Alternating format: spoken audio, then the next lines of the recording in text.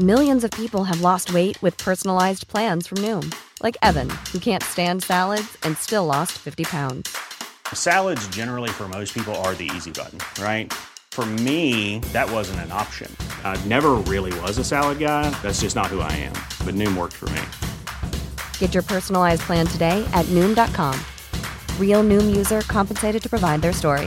In 4 weeks, the typical Noom user can expect to lose 1 to 2 pounds per week. Individual results may vary. Ryan Reynolds here from Mint Mobile. With the price of just about everything going up during inflation, we thought we'd bring our prices down. So to help us, we brought in a reverse auctioneer, which is apparently a thing. Mint Mobile Unlimited Premium Wireless. How to get 30, 30, bit to get 30, bit to get 20, 20, 20, bit to get 20, 20, bit to get 15, 15, 15, 15, just $15 a month? Sold! Give it a try at mintmobile.com/switch. $45 up front for 3 months plus taxes and fees. Promo rate for new customers for limited time. Unlimited more than 40 gigabytes per month. Slows full terms at mintmobile.com. If you can't laugh at yourself, then who can you laugh at? With that in mind, I'm Sean Ferrick for Who Culture, and here are 8 times that Doctor Who mocked itself. Number 8. The 4th Doctor mocks the overpowered sonic screwdriver. These days, the sonic screwdriver can do just about everything, and I do mean everything. It's a bit ridiculous, but this has been going on in Doctor Who for years, going back, in fact, to Tom Baker's incarnation as well. The writers have had a bit of fun throughout the years, giving it like little weaknesses here and there. You know, for example, it's fairly useless against wood, considering it's a screwdriver. I've got to invent a setting for wood, it's embarrassing. But in the Invasion of Time, the Doctor actually manages to get a little dig in at the overpowered device by looking at the camera and making quite a funny comment. He gets up to the door and, as he's wanted to do, pulls out the sonic screwdriver and the door does nothing. The Doctor turns and looks directly into the camera and goes, "Even the sonic screwdriver won't get me out of this one." It's a very knowing little wink and a nod to the audience who have watched him use that sonic screwdriver to do just about everything up to this point. Just because he wrote it in here doesn't mean that the Sonic would stop evolving from this point on, but at least it let us know that, yeah, the Doctor's just as aware of this as we are. Number 7. Billy Shipton mocks the wonky TARDIS windows. Since the 2005 revival, there was a little bit of back and forth over the design of the TARDIS. So much so that some of the people who live online, of which I have been one of them, were criticising everything about it, really, including the shape of the windows. Writer Stephen Moffat was also one of these lovely online dwellers, and he was well aware of this. So when he wrote the episode Blink, he actually includes a little joke about this in the episode itself. When Billy is showing Sally Sparrow some of the empty cars that have been found outside Wester Drumlands, he also shows her the TARDIS. He quickly says, well, it can't be a real police box because it's got a dummy phone and the windows are the wrong size. It's just one quick line. Because of the way Doctor Who has evolved,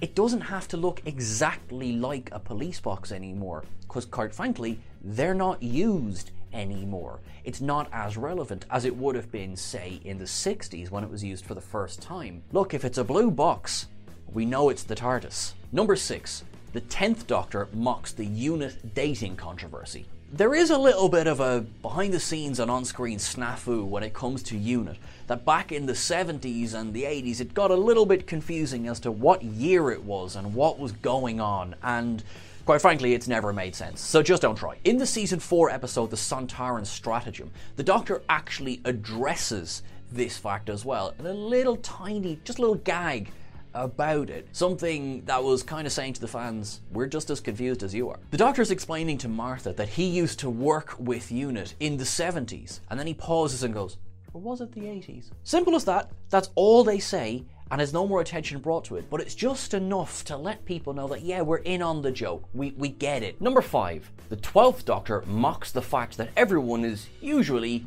evil. When you've encountered as many bad guys as the Doctor has throughout time and space, you start to get a little bit of a complex. You know, kind of, oh, I'm going to land on this planet, I'm going to bring my new companion, oh, they're dead. You tend to start expecting the worst. In Twice Upon a Time, which was Peter Capaldi's final episode as the Doctor, Doctors 1 and 12 encounter the Testimony Foundation. Now, these glass avatars, initially, we start to think, yeah, these guys are clearly bad guys. Especially when the pretty dead Bill shows up. Late in the episode, we discover that, actually, no, they're not bad guys. And the Doctor turns around and says, I don't really know what to do when there isn't an evil plan. When you have the show go on as long as it has already, and you have so many evil reveals, it's fun then to go, well, hang on, not everybody is bad. We get why you expect it, but it's not everyone across the board. That's alright then, there's a few Daleks in there as well. Oh wait, no, that's a good Dalek. Oh dear. Number 4. The Fourth Doctor mocks the show's production values. Doctor Who did certainly have a reputation for a long time of looking a bit cheap. And you know what? They were producing a lot of stuff kind of on the fly. They did what they could and were hampered for a long time by what was actually available to them in terms of effects. Still, the bulk of Doctor Who's lifetime happened basically before television special effects really... It was a long time until Game of Thrones, put it that way. The era of the 13th Doctor has brought Doctor Who into some of the best it's ever looked. Back with the 4th Doctor, not so much. In the serial The Destiny of the Daleks, the TARDIS arrives on a new planet and they go to look outside and they're met with a cliff wall. And the Doctor goes, Oh, look, rocks! Clearly, this was a nod to the fact that every week the TARDIS was touching down in another quarry somewhere, because that was the most popular filming location for Doctor Who. It was getting on a little bit. We knew he was going to end up in a quarry. Can we just kind of skip this bit and move on? But that doesn't mean that we couldn't take a second to just be like, we're in a quarry. Number 3. The Master mocks the show's inconsistent history. In season 12, the episode Spyfall, Graham is talking to MI6 agent O, who of course later turns out to be the new incarnation of the Master, about the Doctor. Agent O says that they have lots of files on the Doctor, but the thing is, there's a lot of inconsistencies, and this one contradicts that one, and that contradicts this one. And if you try and put all of the history of Doctor Who, if you had the headspace to do this and try and put it in chronological order, you will see it is littered with inconsistencies and changes here and there. Such is the nature of such a long-running show and such a revolving door of writers. Because as well, you've got time travel, you can change the events of the past, change the events of the future, and it doesn't have to be this universe-altering thing. In fact, some poor soul has to sit there and try and keep track of it all. We know, as an audience, those of us who have obviously gone back and watched some of the earlier Who, and those of us who have grown up with the Doctor for their whole lives, know that every now and again something is going to happen that just goes, now wait now, no, because there was a rule there before that means this can't exist and that can't exist, but that's not going to stop us getting in the way of a good story now, is it? Number 2, WizKid mocks the show's obsessive fanbase. It's true, we can be nuts sometimes. And I say we. Oh my god, have I watched an episode and gone like, well, actually, the Doctor wouldn't do that. And that's no, the TARDIS can't do that either. I have done that. I am holding my hands up and saying that. This is not something that's unique to myself, and nor is it unique to the revival era. Back during the 7th Doctor's run in the serial The Greatest Show on Earth, the 7th meets a kid called the WizKid. Yep, that's his name in the show. The WizKid claims to be a huge fan of the Psychic Circus, but also then goes on to bash the Psychic Circus and says, oh, well, it's not as good as it used to be. This was the show kind of going to the fan base. Look, we understand some things change, some things are new, some things are a little bit harder to swallow than others. Give us a chance to do something with this material and hopefully you'll be pleasantly surprised. There have been people from William Hartnell's day right up to Jodie Whittaker's day going, not my Doctor, nope, I'm never gonna like this show again. There is no crime in loving the outgoing Doctor. There is no crime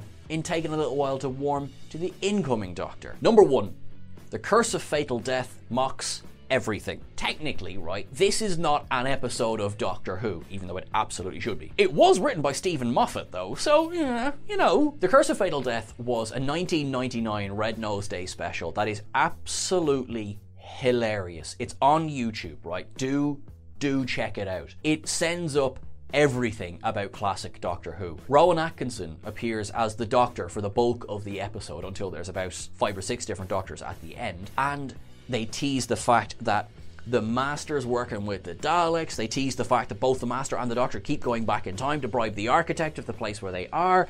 They tease relationships between the Doctor and his companion, something that would go on into the revival era. And they also tease the fact that the Master gets upgraded by the Daleks and gets Dalek bumps. Brilliant. It's just a loving tribute to the fact that Doctor Who is bonkers. It's silly even when it's being serious, and it should be taken as entertainment.